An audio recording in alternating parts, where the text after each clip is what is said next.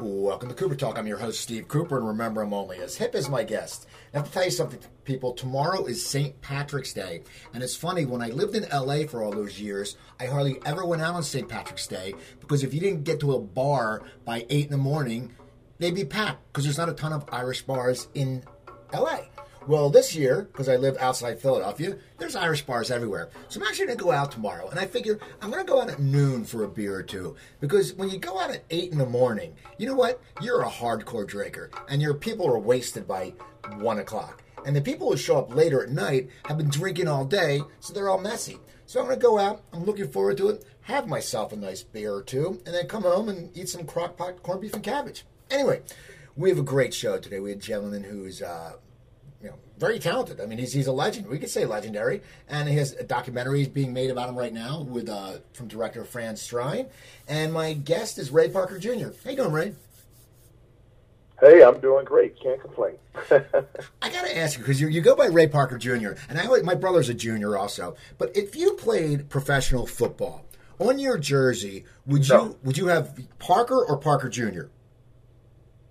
Well, my son played professional football, so he put Parker on there. All right, so that's okay. Because I never understood when they put Parker Jr. or Parker the third. Who'd your son play for? Who did he play for? He played for Texas State University, and they won the Southern Conference the year he played. Oh, that's awesome. And I gotta tell you. So I was telling people you were going to be on my show and on Facebook, and people will love it because they love your music. But someone brought up how good of an actor you were in the movie Enemy Territory. Do you remember? He said you were really good. Did you want to pursue acting, or did it get out of your system, or did someone say we have this role for you? Well, you know what? I was on several sitcoms. I did a few movies and a bunch of the other stuff.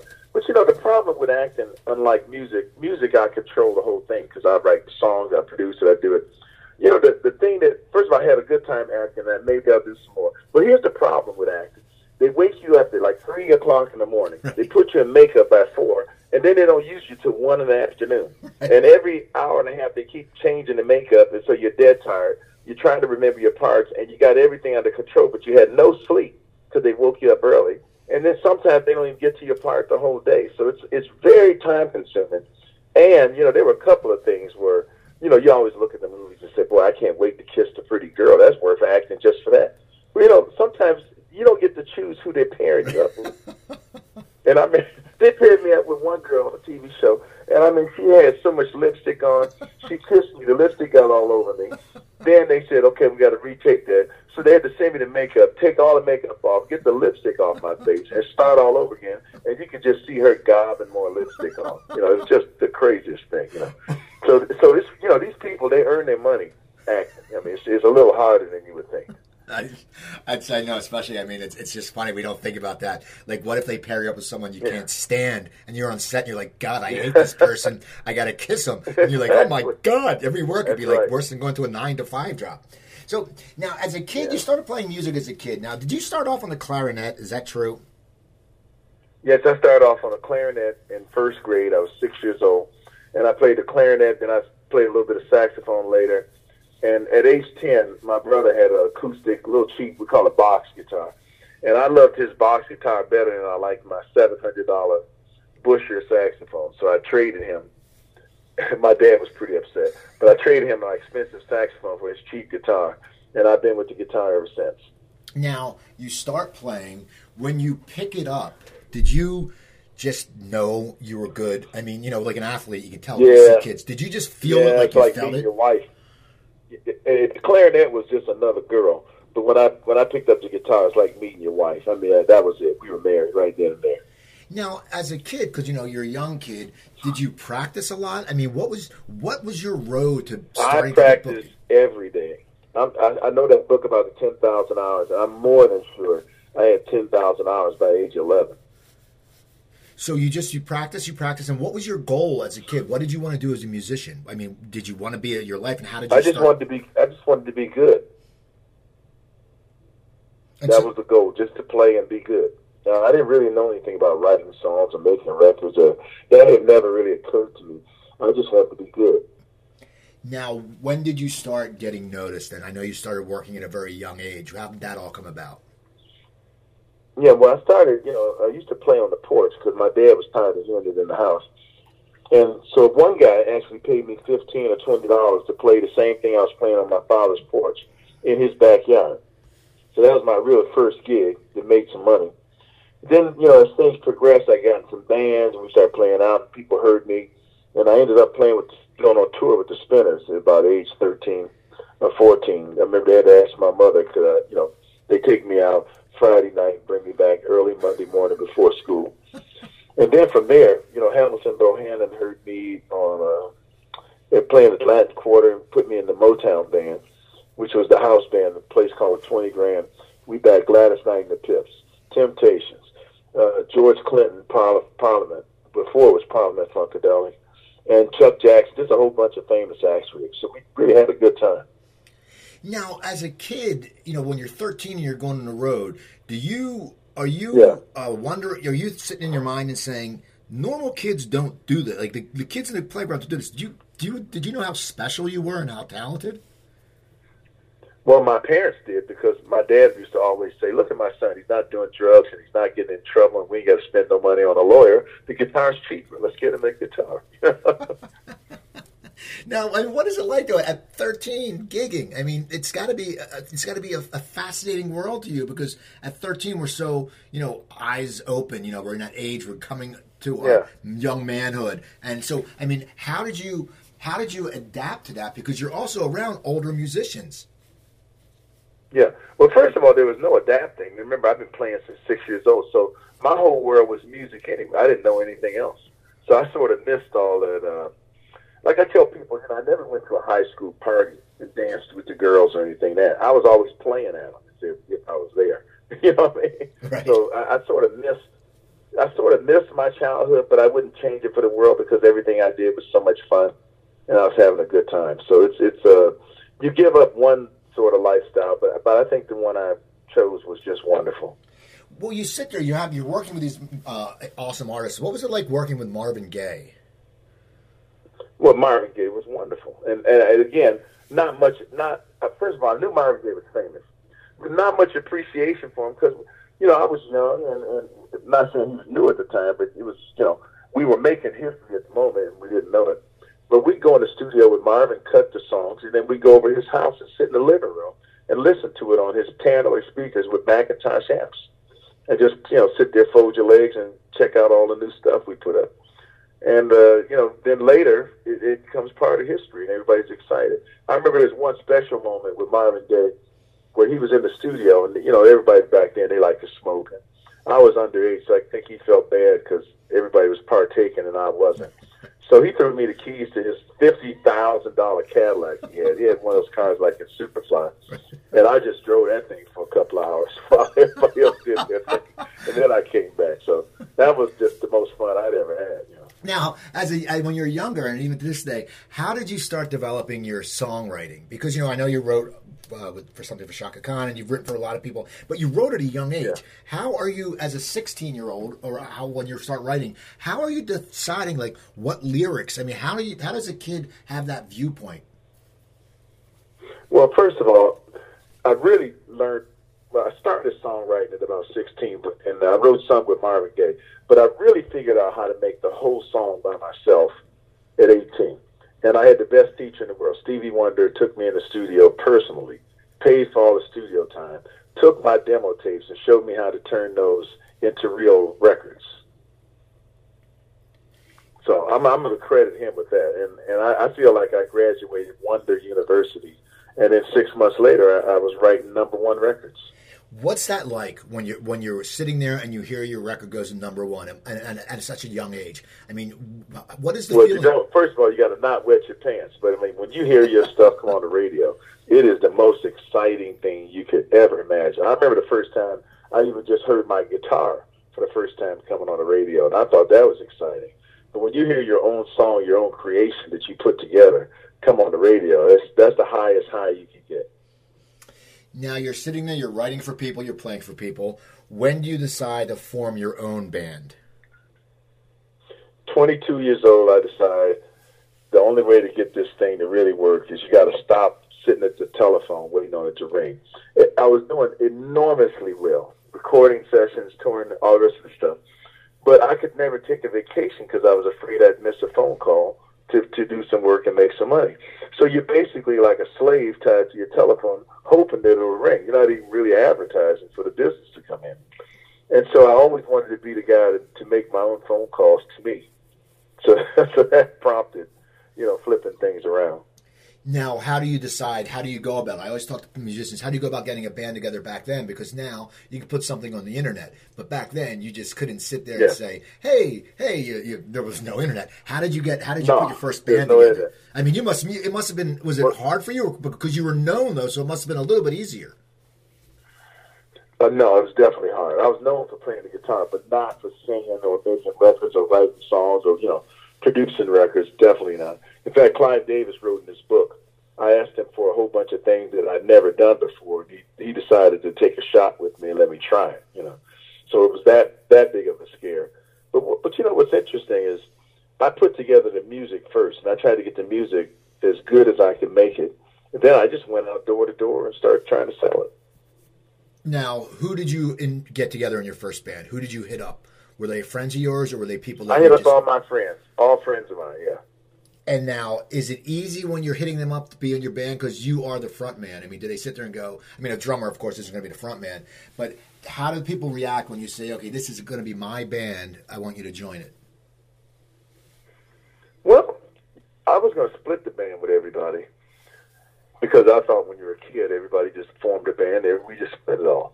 But, the interesting thing is my band didn't want to split it. They wanted to get cash money up front. So they just wanted a salary, sort of. They said, no, we don't want to take a risk and be signed up. Something go wrong. We tied up to these guys for years. And so they wanted cash money. So I had to borrow money from the record company to pay my band a lot of money. And then when the record hit, everybody was upset because they weren't getting royalties. Right. So you can never win, man. You ever notice that? I always say people are always going to bitch about something. I'm looking at the guys. And I'm looking at the guys like, guys, when you're in Vegas, you got to put your quarter in the slot machine before it hits the seven, not after it hits the seven. You know what I mean? You can't say, "Oh, wait, here's my $5. I want to get some." Once I hit the sevens, it's my money. So when the first album from Radio came out, was it a fun time in the studio, or did you feel pressured because you were writing the music? What was it like? Because you've been writing and playing for people, but now, as you said, you're the man. What is it like when you're in the studio and you're still not old, you're still a young man? What is that like? What kind of pressures did you feel? Well, there wasn't a lot of pressure because remember I wrote when I was recording Jack and Jill and a lot of those songs, I didn't have a record deal yet. So I'm just at home doing the best I can, desperately trying to get discovered or whatever you want to call it, get somebody to listen to me. And, at that age, unlike today, at 22 years old, you really feel invincible. I think that's why people can play football and basketball. I mean, you really feel invincible at 22. You feel like you're right. And when you look back on it, you say, boy, did I do that? Because, now I'm more scared. But at that time, I was fearless. I didn't want to hear no negativity could stop me. I was just unstoppable. Isn't that amazing? I used to do stand-up comedy in the Philadelphia area, and I did it on the road for a long time. Yeah. And we had this kid, Ronnie Long, and he was from West Philly, and he was 16, and we'd watch him on stage, and he had no fear. Like, we were worried, like, we got to get laughs, but if we don't get the laughs, we're going to lose a booking, so we're not going to. This is our job. And it's funny because, you're sitting there, but for this kid, he didn't give a crap. He would go up and just say stuff, and he would kill, and we're like, wow, it's such, you're right, it's such a feeling of invincibility, and you don't care if they say no. Right. Yeah, you don't care. Hit me with a tomato. I'd maybe take it off my face and throw it back at you. Right. So Radio's doing well, and then you guys end up breaking up. Why did you break up? What was it? Was there a reason behind it, or did you feel like you guys were just growing out of the music, or what happened? No, the original thing was Clive Davis just wanted me to be Ray Parker Jr. But I invented the band Radio, so I wouldn't have to sing all the songs because at that time I didn't think I could sing that well. And as we got done with the first record, there were a lot of egos. Everybody thought they were the star of the band. People would come to me and say, "Well, you're on stage with us. You saw all the girls looking at me, right?" And I'm like, not really. I thought the girls were looking at me. I'm the handsome guy. So we were having like those kind of discussions more so than the money. What is it like? Because you are a handsome guy. What is that feeling when you're on stage and all these women are checking you out? I mean, does that compare to anything like someone who when I did comedy? If a girl laughed at me, I was like, oh, okay. But what is it? How can you explain to a normal person who hasn't been a front man, who's a huge? What is it like? It's very, very exciting, and that's why I said when we used to discuss things with the band, we're all on the same stage, right?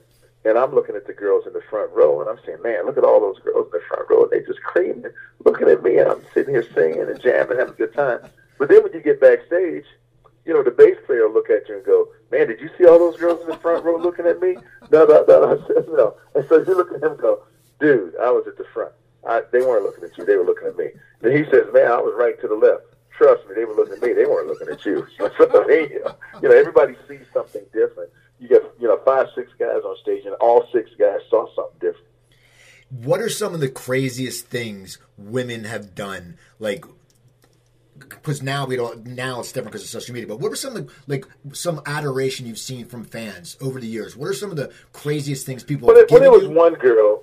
Yeah, there was one girl that got past security because said she was with the drummer or something like that.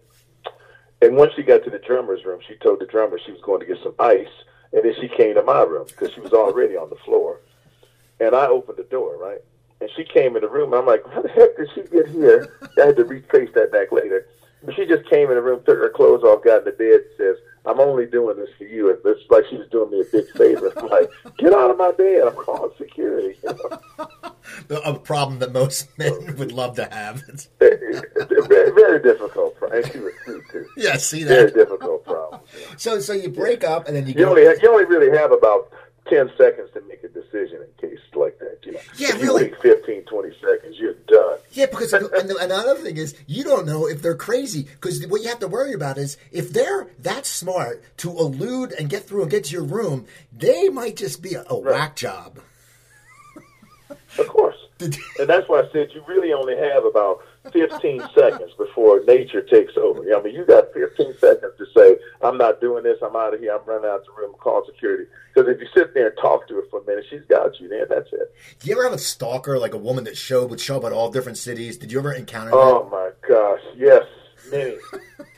Many. I had called, the FBI a couple of times, and they had to go talk to some of these people, and you get the one girl, they tell you all this crazy stuff. And then it's hard because you got to do a concert, and they put the spotlight on you with the concert. I mean, all you need is some crazy person out there, with the spotlight right on you. And they're calling, threatening you and telling you that spiritually you two were meant to be together. And you're saying, well, I thought that's what they told my wife, So, all these people say the Lord said we should be together. I say, all 20 of y'all? Yeah, exactly. So it's pretty interesting thing. But it's quite scary at the time. I would think it is because it's just you are in front of the audience and women, people could find what the hotel you're in. I mean, it's something that did it ever detract from your performance? Did you ever get one of these crazy calls right before you went on stage? Oh, absolutely, absolutely. In fact, how about recently? I mean, I'm older now. I'm 60 years old. But recently, they gave, a few years ago, just 3-4 years ago, they gave me a star on Hollywood Boulevard. And we got death threats, even at this late date.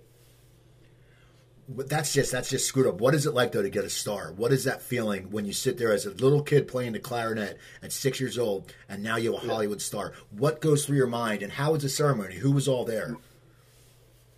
First of all, my absolute favorite thing in life, my favorite award in life, is a star on Hollywood Boulevard. I mean, I visited extra all the time and wipe it, clean it down myself, But it was one of those things. Everybody was there. Bill Withers spoke. George Benson spoke. Eddie Holland spoke. We had Denise Williams perform. Cheryl Lynn. George Benson sang on Broadway at the party. And all the guys from Earth, Wind & Fire. Andre Crouch was there, which was super. And just everybody was there. I mean, it was just an unbelievable thing. They blocked off Hollywood Boulevard. And to me, when I was a kid, I came to Hollywood, and all I did was walk up and down Hollywood Boulevard looking at the stars' names and stuff, never even thinking that one day I could get one of these stars. I mean, it's just the biggest honor in the world. Now, where are you located, and who are you between, do you know? I am located really, really in a good spot. First of all, I'm in front of the Old Directors Guild, so it's a nice building. It's not like a hamburger stand, sitting in front of it. One of those ugly tourist shops with the souvenirs. Hustler magazine store, yeah, none of that stuff. And the people around me are wonderful. First of all, it's the Bridges brothers. It's a Farrah Fawcett's there. But as far as music, the closest person to me is John Denver. Okay. Right? Then it's the Funk Brothers. My star is pointing at the Funk Brothers star, and theirs pointing at mine. And those are my mentors from Detroit. And so I had a little bit to do with helping them get a star. Next thing you know, my star is right next to theirs. Then it's all my friends. George Benson is there. Herbie Hancock is there. Dizzy Gillespie. I mean, I worked with all those guys. They're right there. Now, did they give you a little plaque? Right down the street. Did they give you a little plaque to take home with you? I mean, how does that work? Like, you get the star, but then they go, here, because you want to hang star, some... You get the keys to the city, or they make it Ray Parker Jr. Day, March 6th. And then you get a little mini star that you could take home. But I bought like 20 of them from all my relatives and friends growing up who helped my career in a major way. Well, I want to go back to your career when you went solo, and I remember, I'm 53, and I remember when The Other Woman came out. We loved that song, and that's when MTV was around too. What was it like when you went on your own and you had that first big hit? What is your feeling, and what was your reason? Why did you write that song? What was the story behind it? Well, first of all, before we go there, see, I own the band Radio, so to me, they're all the same records. Like, to me, I don't see any difference in the record before The Other Woman. It's a different song. I got that, right? But the process of making a record was all the same. It's still me. I'm still playing the instruments. I wrote all the songs. So to me, it's the same thing. Okay. Except Clive Davis was the one who kept changing the name of the band. As people left the band, he said, well, that's it. Now it's got to be Ray Parker Jr. Radio, which I always thought sounded a little bit old, like the 60s to me. And then finally he just said, okay, now more people left. Forget the whole thing. Let's just put the record out under your name. So that's really how that happened. It wasn't like a big change, leaving the band or something like that. It was all the same, just make another record. Now, what was your experience in shooting videos back then? Did you enjoy them? I enjoyed them because nobody knew what a video was. And we didn't even know what you were supposed to be doing or how to shoot them. Like, we cut a video for Jack and Jill, and everybody was shocked. We were one of the first bands to ever have a video. We got a video on the first record. I mean, it was just the craziest thing. As soon as somebody said, shoot a video, we were like, I wonder what we're going to be doing on this thing, So it was pretty interesting. But we got to close, they got to smoke and showed the record, and then the video, we did it. It makes me sad that videos really aren't so big now. They were such an important part of music, and so many of us, I grew up outside Philadelphia, and I grew up in a predominantly Jewish town. I was like minority because I was Christian, but we got to see so much music that we wouldn't have seen because classic rock was what was driven. We heard all the classic rock stations, and as a musician, how do you feel about the lack of videos now? Do you think they really helped people's careers back then? Back then, there was not a lot of places to show the video, first of all. So it depended on what genre you were. If anybody had a TV or anybody had that channel where they could see the video. It seems like as the 80s got in, like 81, 82, the videos got more popular. Like, we got a lot bigger budget to shoot The Other Woman video. Which, in fact, it was 2 videos we shot. One in England and one here. But as opposed to Jack and Jill, where it's just a stripped-down budget because there was no place to play the video. Now, after The Other Woman comes out, it's big. How eventually you come into how did Ghostbusters happen? Because that song, well, everyone saw that movie, and everybody knows that song. In fact, I got your voice message, and you have it, and I love it. And I was like, cool. I said, I was like, I'm sitting there. My voice message is who you trying to call, right? Right. You're trying to call, and I got to tell you, the only thing wrong with the voice message, because everything is right with it. People. Companies start wanting to use it, and they pay me money when they hear it, just like you heard it. But the only thing that's wrong with that, I got a lot of people call up, and I answer the phone, like somebody like yourself, and they say, wait a minute, I didn't want you to answer the phone. I'm going to call you back. Don't answer the phone. Right? We don't want to talk to you. We want to hear the message. Well, pretty funny. When I called you the other day, I thought at first you might be messing with me. Because you're saying it was, right. And I was like, wait, and I didn't want to say anything. Then I'm like, I don't want to interrupt.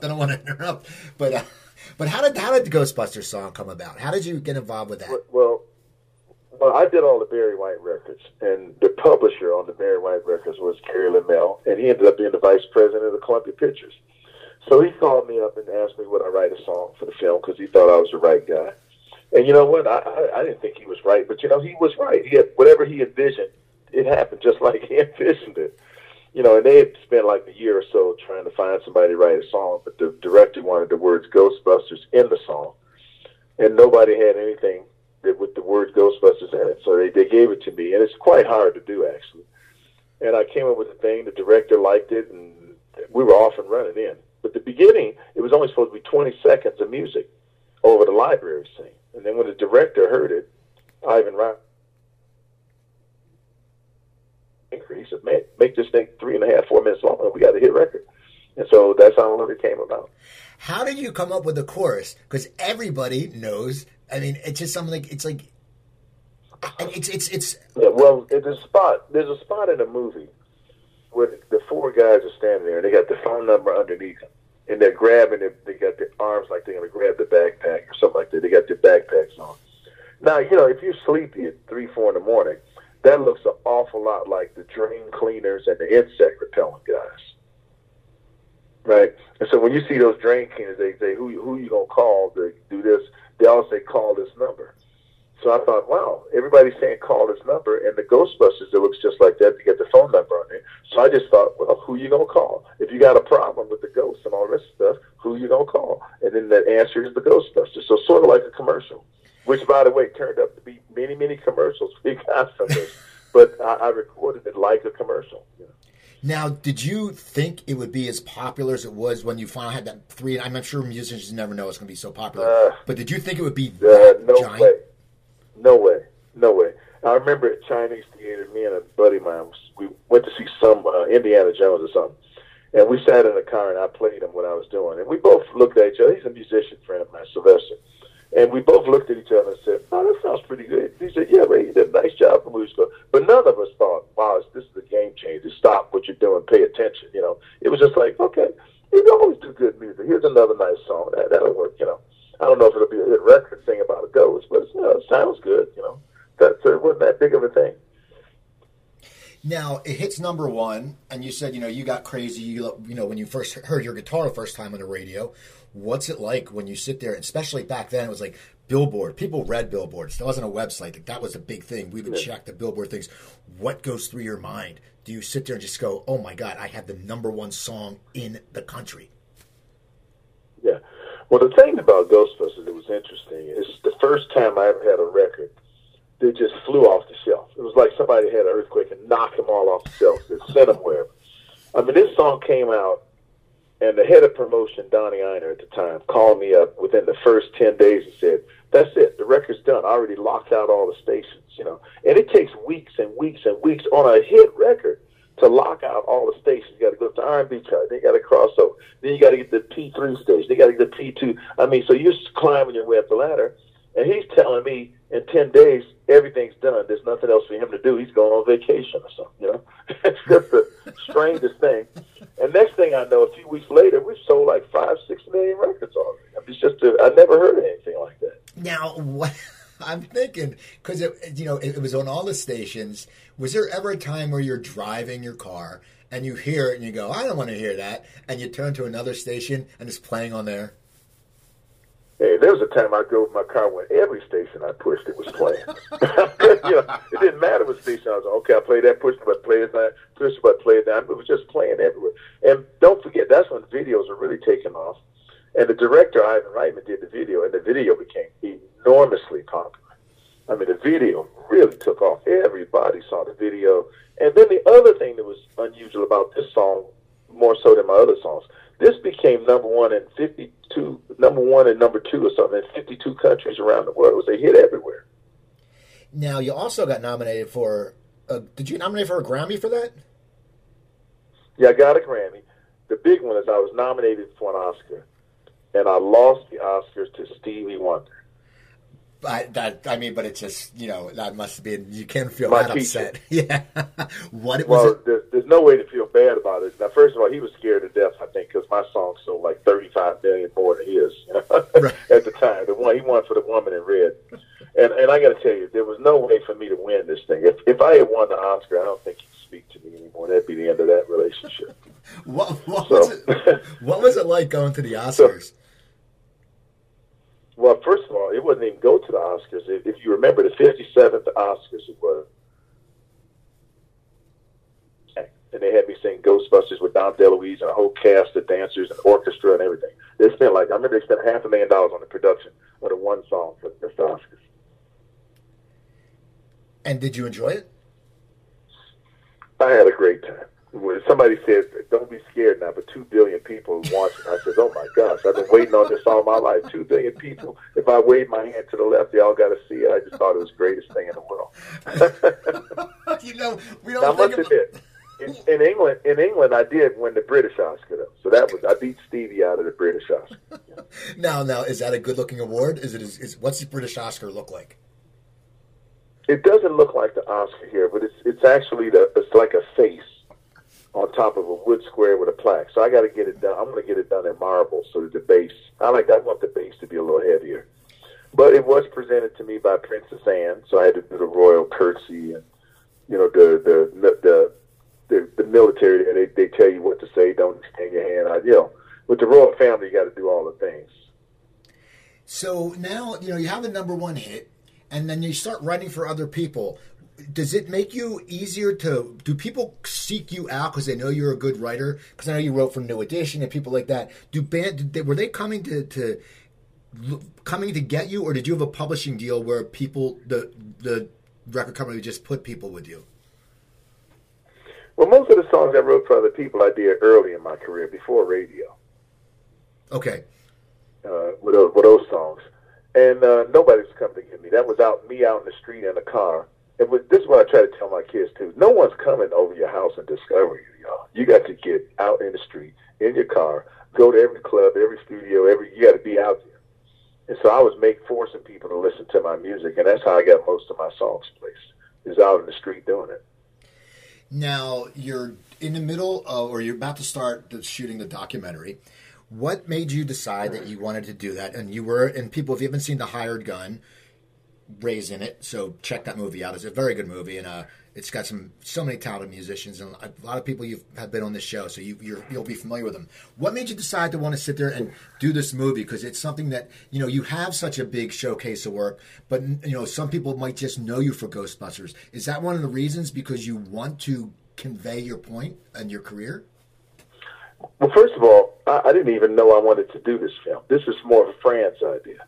It started off with me because I was telling him the different stories because I told him I got to write a book, because the book is going to be sort of like the movie Pearl Harbor, where the music is interesting because everything I've gone through in my career, from being a star to being working with other people and all the stories and everything. But I told him that story is actually a comedy show, and the background of a comedy show like Pearl Harbor is the music, like the war was. It's like Pearl Harbor was sort of a love story, So I told him I want to do something there. And the more we talked about it, by the way, we were trapped on airplanes, like going to Australia for 16 hours. So we got to talk about something, right?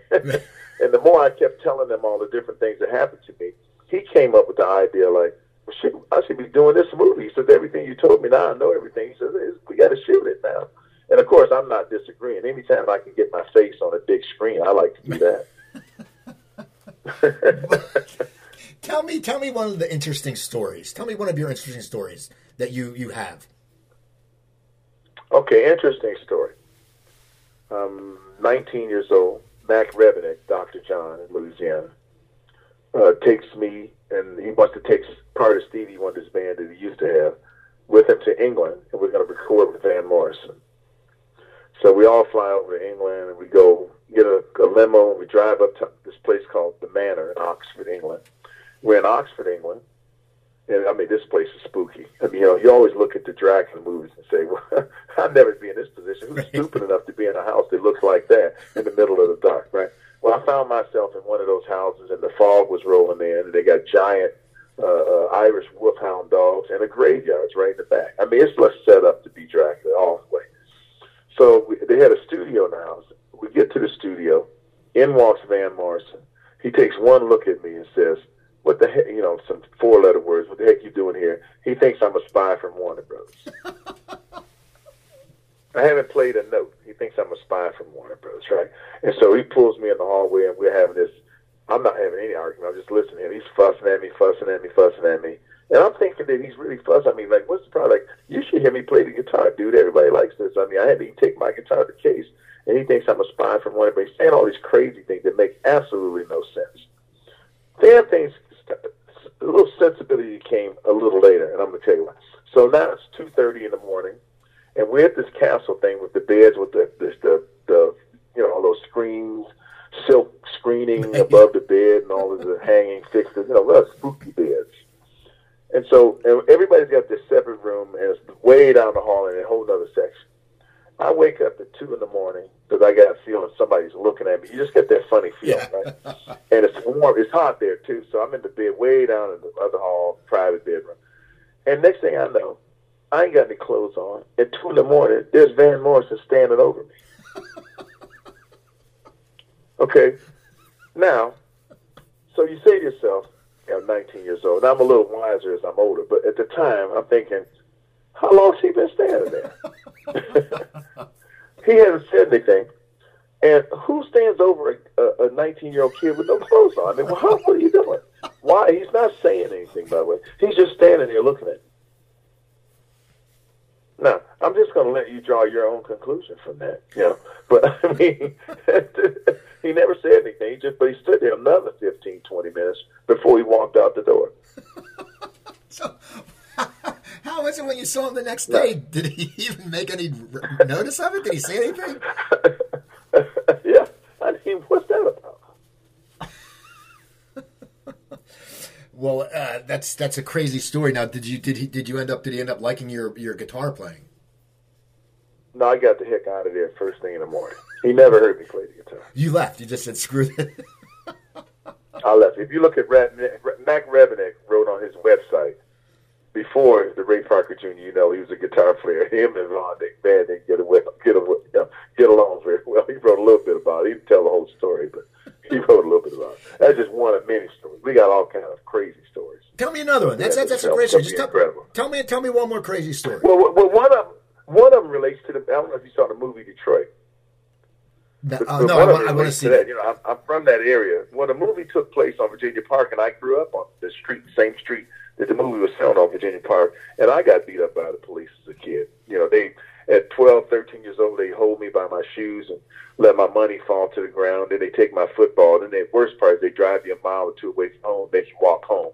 Then you get beat up for disrespecting all the other people's neighborhoods walking through it trying to get home. So, there's a lot of, we can go stories. We could talk about how I let Stevie Wonder drive a car. Okay, you got to tell me that. I got to hear that because that's just something that's something that should be the name of an album or an autobiography. When you write your book, it has to say how I let Stevie Wonder drive a car. I want to hear this story. Well, back in the day when me and him used to hang out all the time. We were just two of us together, and he wanted to drive, right?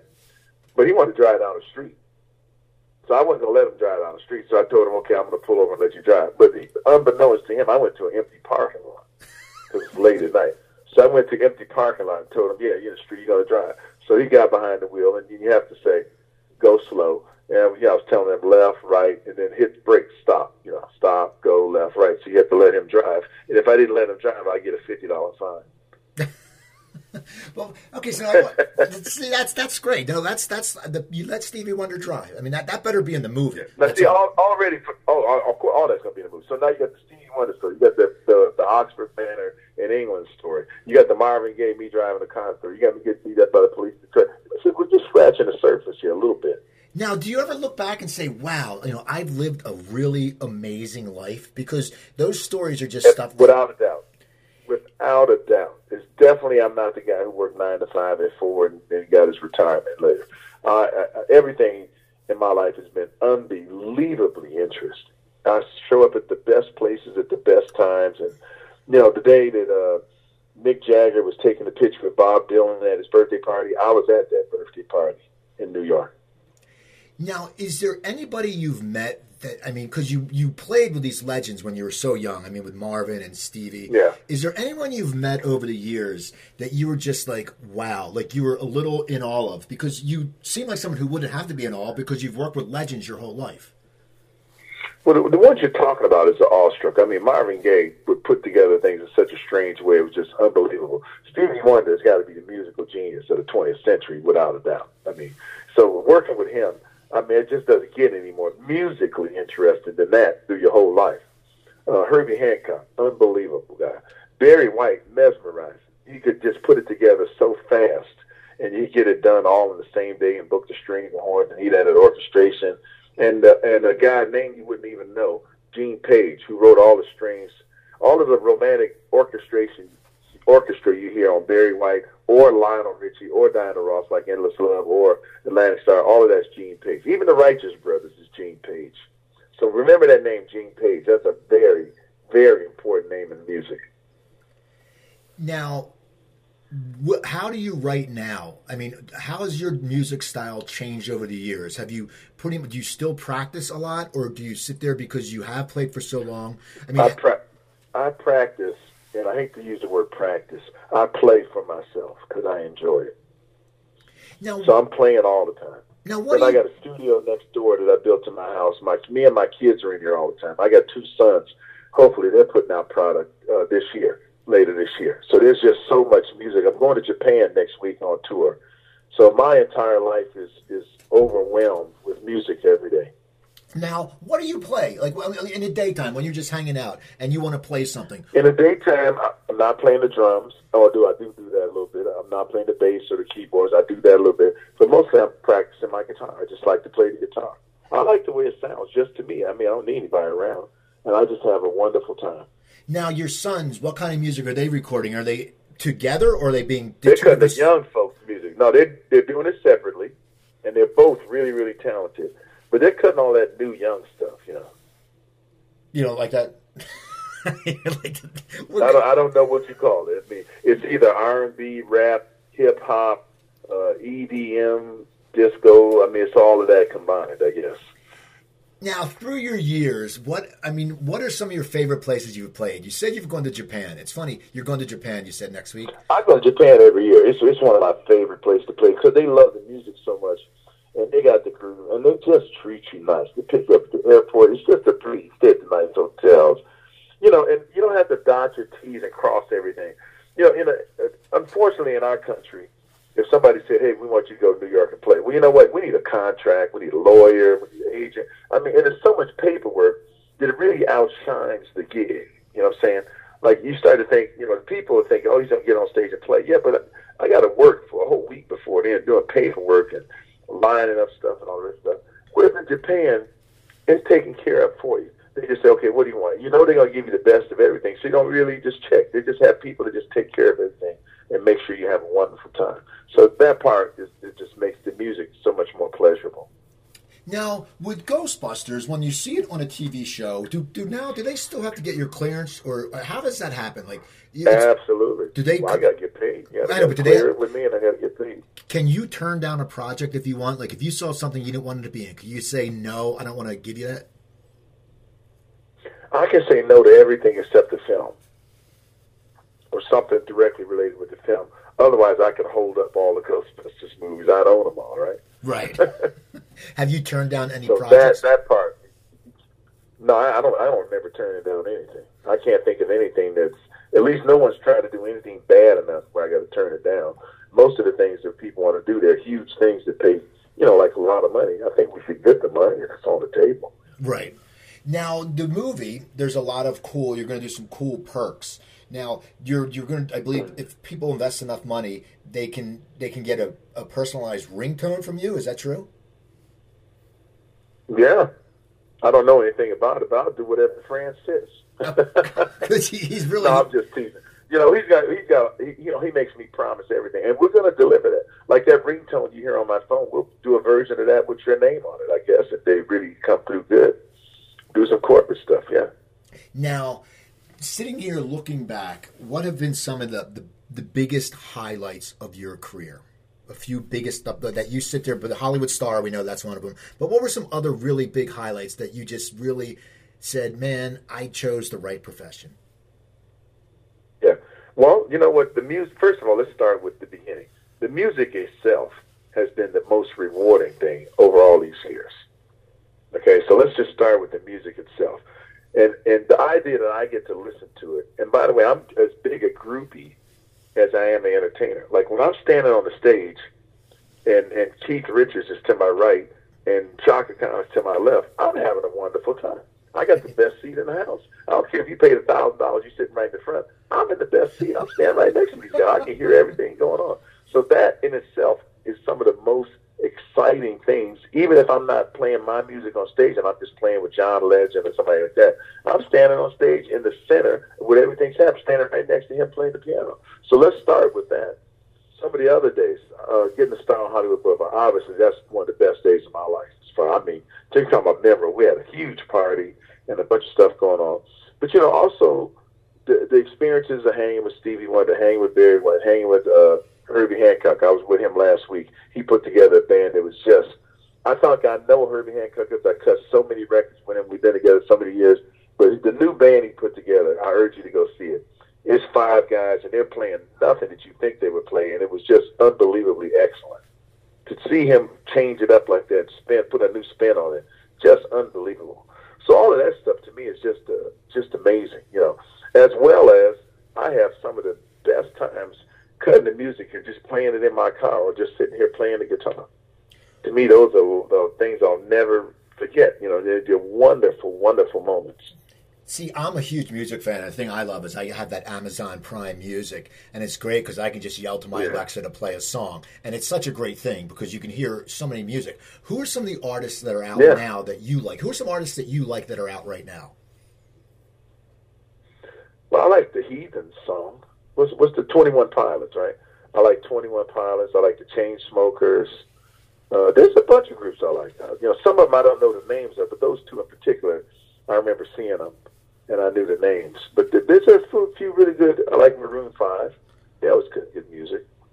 And I guess the thing that I like about music the most today is not getting back to some songs or something I can understand. There was a period in the 90s where everybody was mad at each other. I mean, shoot the police. Then start to shoot your mama, shoot everybody. It was just, something. It was more violent. All the women were bitches and hoes, and they call themselves that. And it's just like, where y'all going with this stuff? If you go can you go any further? Was there anything left to go? And so it looks like things have cleaned themselves up over the 2000s. I think it's just the music has got more musical, and things have changed. When it first got into sampling, people were sampling notes, but it was out of tune with the piano. The bass be out of tune, the guitar be out of tune, and nobody seemed to care. So music has taken on more of a quality appeal, in my opinion. Now, when you do your tour, when you go to Japan and when you tour, how long of a set do you play? And do you play The Other Woman? And do you play Ghostbusters? Or how do you put your set list together? Absolutely. Absolutely. First of all, it's easy to put my set. I play like 10 hits. Just played all the hits. I always look at somebody and say, well, they're coming to hear the hits. Don't play all these other songs that don't nobody know the name of. Don't make them sit through. Don't play 2 or 3 hits and then make them sit through 2 or 3 songs where they going to the bathroom, where they're having, going to sleep. Keep them going. And I never get tired of playing the hits because it's nice. You're blessed just to have so many songs to play. So why not play them all? So we try to do that and make things as interesting as possible. And I don't tour a lot anyway, so I'm never bored playing the same songs. I just go out on a few things a year and just have a really good time. Go to Switzerland. Last year I went to Singapore. So I go to different places of interest and play in very special places and have a good time. In your set list, where does a Ghostbuster song usually appear? Last. You say you always do it last. You always end with it. Well, yeah, because, it's just, that's what people want to hear. They know you're going to do an encore if you're coming back. If you haven't played Ghostbusters, I don't know. I wonder if you play it first with the little kids might leave, Well, that's... how about this? If I'm playing with other people, or there's 5 or 6 stars on the show, and we're all playing, like a concert where everybody do 2 or 3 songs, and they call Ghostbusters is always the last song. Everybody will say, well, let's do Ghostbusters last. And because it gets the crowd going, it's just no way to lose. How many times do you think you've played that song on stage? Oh my God, I have no clue. I can't even think about counting it, but I should not forget the words to that song. Let's put it that. Have you ever taken an like one of those brain farts and forgotten the songs? Has that ever happened? Not, it's happened to me on plenty of songs, but not on Ghostbusters. Okay. Well, the movie... Something about that one. I remember everything about that. I remember all of it. And, people always ask me, are you tired of hearing that? Of course I'm not tired. Are you kidding me? I always refer to it as like the lotto ticket. Would you be tired if I gave you the $300 million lotto ticket? Right. Of course not. But I'm sure... Bring it on. I'm sure your kids are I'm probably... going to get some today. Your kids are probably like, oh, God, we got to hear Dad again. You know how kids are. They never appreciate. Like, they're like, oh, God, here's Dad. I go out. Believe it or not, my kids are actually a little more appreciative than that. Okay, good. Because because they're in the studio all the time with all this equipment and everything they could possibly dream of that no one else has. And when they look at it, they say, I wonder how this come up. Well, Dad got this off of some of them songs. He was right. So they sort of got the gist of it. I think when they were younger, they were more like that. But, my youngest is 17. The two that are doing music is 17 and 19. So I think they're getting it quiet now. And then, by the way, what's even more amazing is every now and then they let me play guitar on one of their songs. Well, they should. You're a legend. But they don't know that. They don't care. They're like, Dad's old enough. But every now and then I come up with a guitar part. They're like, that sounds pretty good. Dad can get down.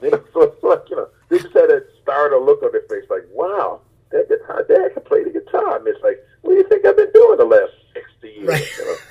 Now, pretty interesting. In Hired Gun, Steve Lukather gave you a very big compliment. How does it make you feel when another fellow great musician gives you a compliment? I believe he said you're like the greatest rhythm guitar or something. How does that make you feel? Yeah. Oh, it makes me feel wonderful because, first of all, I think he's one of the greatest guitar players in the world. We've all grown up together, me, him, Jay Drayton, Dean Parks, Lee Ritenour. I mean, we're just all wah-wah, David T. We're all best of friends.